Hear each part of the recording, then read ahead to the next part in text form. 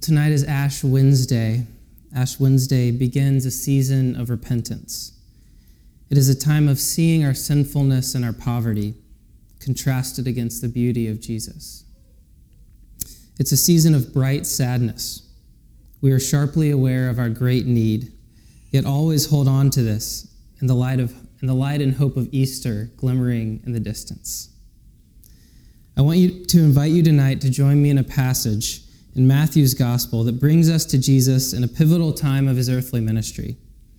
This passage, more than anything, calls us to see the character of Jesus in a time when he faces trials that we will see aren't unknown to us as well. Matthew's third chapter concludes with a dramatic scene. While Jesus is being baptized in the Jordan River by his cousin John, the heavens are torn open. The Holy Spirit descends upon Jesus, and a mighty voice comes out of the heavens. "This is my beloved Son. With him I am well pleased." After Jesus experiences this amazing moment of affirmation, Matthew transitions to a contrasting story. Matthew has just shown us that Jesus is the Son of God. And now he shows us Jesus experiencing something very human. Right after this great affirmation in the baptism, the Son of God goes into the desert alone and is tested. As we read the story from Matthew, we just heard it, remember that Jesus was alone. Thus, the telling of this story must have been a self-disclosure from Jesus to his disciples, giving them a glimpse into his personal life, into his personal battles. Because of this, it's a vital story to knowing and understanding Jesus. So vital that Matthew, Mark, and Luke all tell it to us. So let's listen again to it. Listen as if it's Jesus' journal. He's telling it to us again about his time in the wilderness, and see what it shows us about the Son of God, who was tempted, just like us. So I'm going to read it again. Matthew 4.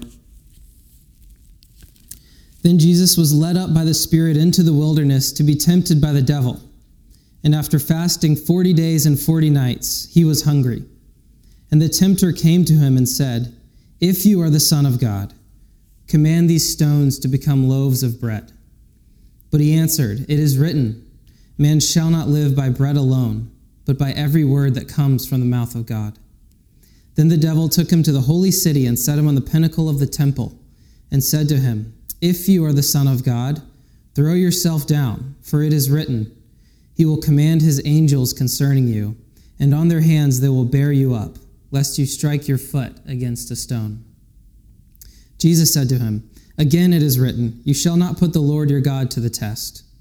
Again the devil took him to a very high mountain and showed him the kingdoms of the world and their glory. And he said to him, "All these I will give to you, if you will fall down and worship me." Then Jesus said to him, "Begone, Satan, for it is written, you shall worship the Lord your God and serve him only." Then the devil left him, and behold, angels came and were ministering to him. So in the Jewish tradition, leaders often ventured into the wilderness for a season of preparation with God before beginning some task. So Jesus' journey itself into the wilderness isn't a surprise. But the interesting piece in this passage, of course, is what happens to Jesus there. He is tempted by Satan himself. You should know two things about this statement before going further. One, who is Satan? His name literally means an enemy or adversary. Throughout Scripture, he is an evil spiritual figure who creates division between God and humanity through such things that are called tests or tempting. Two, there is an inherent tension about Satan here.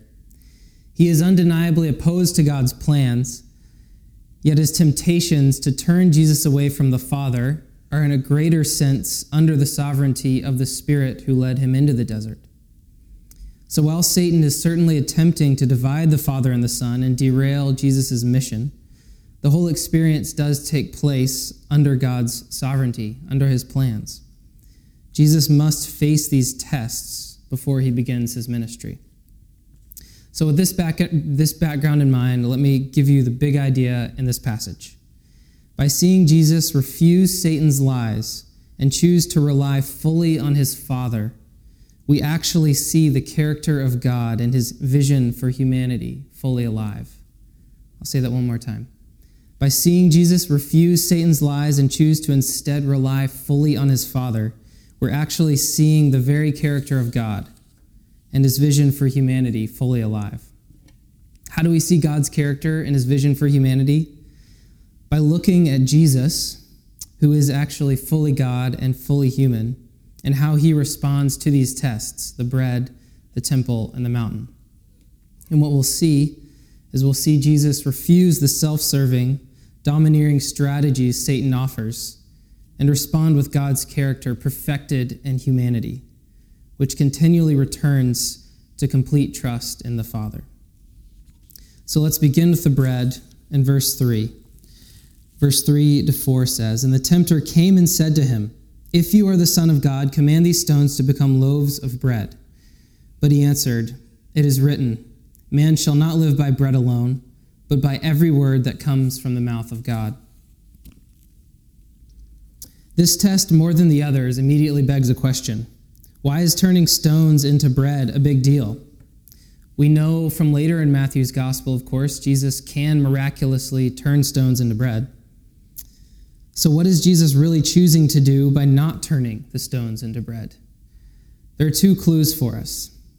The first is Jesus' response. He quotes Deuteronomy chapter 8, a passage where Moses is warning Israel about difficulties they will soon face as God's people. In fact, Jesus pulls from this passage in Deuteronomy to answer each one of Satan's ploys. This shows us that the lies Satan has to offer are not isolated to Jesus alone, but were lies Israel actually faced many, many years before, and are lies that we too, as humans, face today. Secondly, this test also draws us back to Exodus 16, where the people of Israel are also hungry in the desert. There are more parallels. Israel was in the desert 40 years, Jesus 40 days.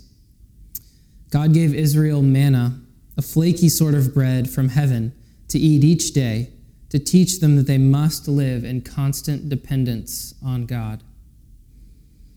John's gospel tells us that Jesus calls himself the true bread from heaven.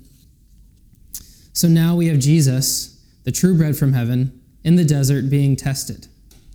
Will he depend on the Father to take care of him? This is the question. Will he depend on the Father to take care of him? Unlike the Israelites in the desert who failed this test, the true bread from heaven decides differently. He releases his control and chooses to depend on the Father to provide for his every need, even when his life is threatened. He decides that trusting every word from the Father is more important than eating bread. If you're still not convinced this is a big deal, think of it this way.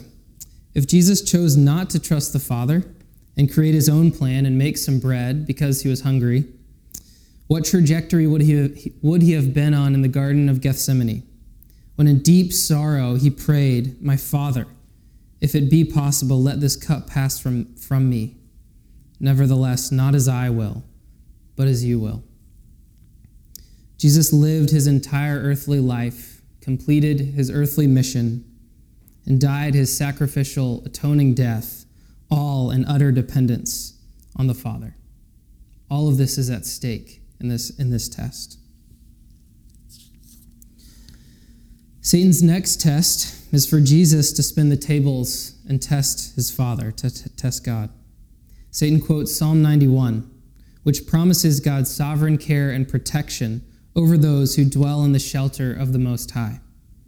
So surely Jesus, the Son of God himself, must be included in this lot. God will certainly send his angels to miraculously catch him. But creating such a fabricated situation is the opposite response of someone who does dwell in the shelter of the Most High.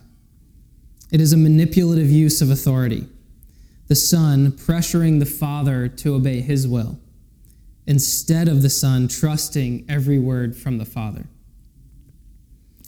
It's the same temptation for God's children, for us, to assert our will as primary over God's, to pray, "My kingdom come, my will be done," instead of God's will be done.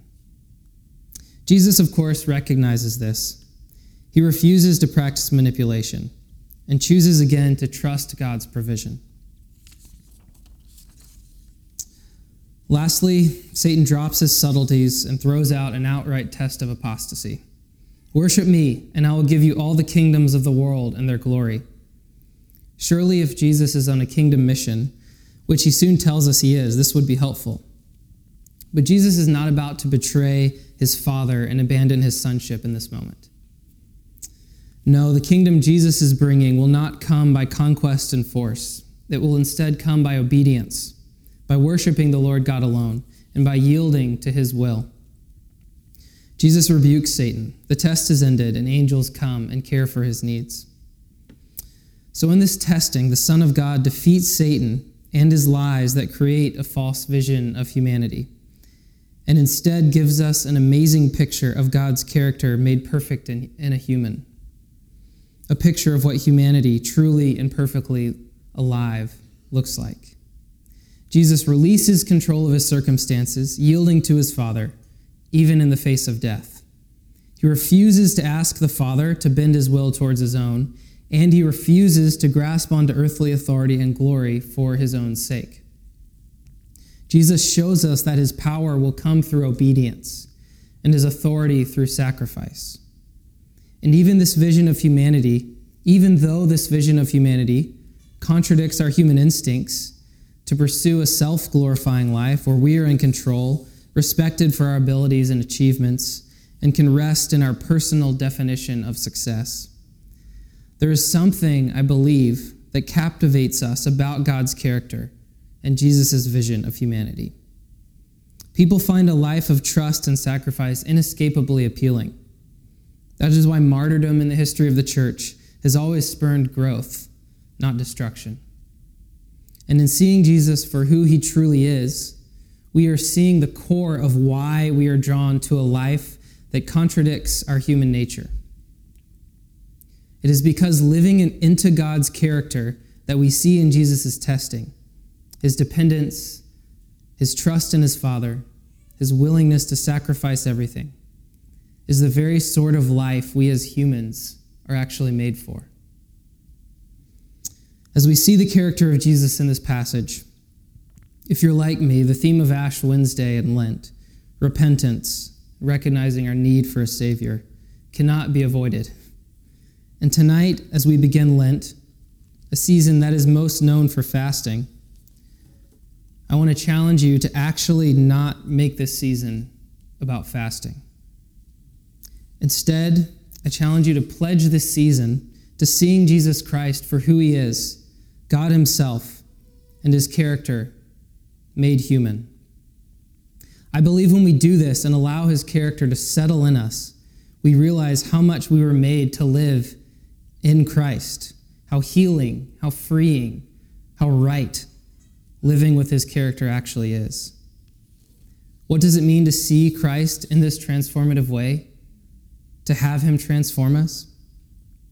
For one, it means refusing to dwell in a world of lies, the very lies that Jesus defeated in the wilderness and that we submerge ourselves and one another in every day. Maybe this is a false sense of comfort, that you are in control of your life, that you are strong. Our culture and social media is of great use for this lie. It allows us to advertise who I wish I was and interact with everyone else as they wish they were. This is a false sense of control and comfort. Or maybe it is an overwhelming despair, the lie that you are too wretched to ever be truly loved. Similarly, social media loves this lie. We can constantly see how miserable we are compared to everyone else. Maybe these resonate with you, maybe they don't. But however these lies manifest in your life, we cannot deal with them on our own. But the good news that Jesus has given us in this passage is that we do not deal with them on our own. In fact, we have a friend who knows this struggle. We have a God who, in Jesus Christ, felt the full brunt of temptation and lies, and is able to help us come out of these very same lives we find ourselves in. We must ask the Holy Spirit to locate them We can't do it on our own. And help us to peel them away and see how they are ruining us. We must also look to the Holy Spirit for strength, to shift our gaze to Jesus and the character of life found in him. His character shows us that true power is not controlling or manipulative, but sacrificial. And true authority is not about radical independence, but about utter dependence on the Father. There's no prescription for how this happens. But as we strive to see Jesus clearly this Lent, let us ask the Holy Spirit to convict our hearts. If you are convicted to add something to your routine, to remind you that you are not at home in the lies that oppress you, but that you are truthfully a son or a daughter of God, then do it. If you need to fast something tangible from your life that distracts you from seeing and knowing Jesus Christ, do that. Or you could take Pope Francis's recommendation this weekend, his Lenten challenge this year, to fast indifference, giving up, ignoring the pain and the poverty around you in your world, in your relationships, and the poor around you.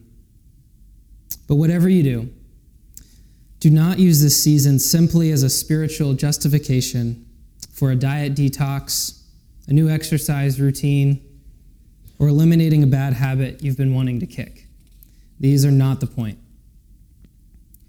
This is about seeing Jesus Christ, who gives us a radical, beautiful vision of what God's character incarnate looks like. It is about inviting the Holy Spirit to work deeply in us, forming us into the likeness of Christ and into human beings fully alive. Peel away the world of lies and focus in on Jesus during this Lenten season. And I know we will rejoice together on Easter like never before.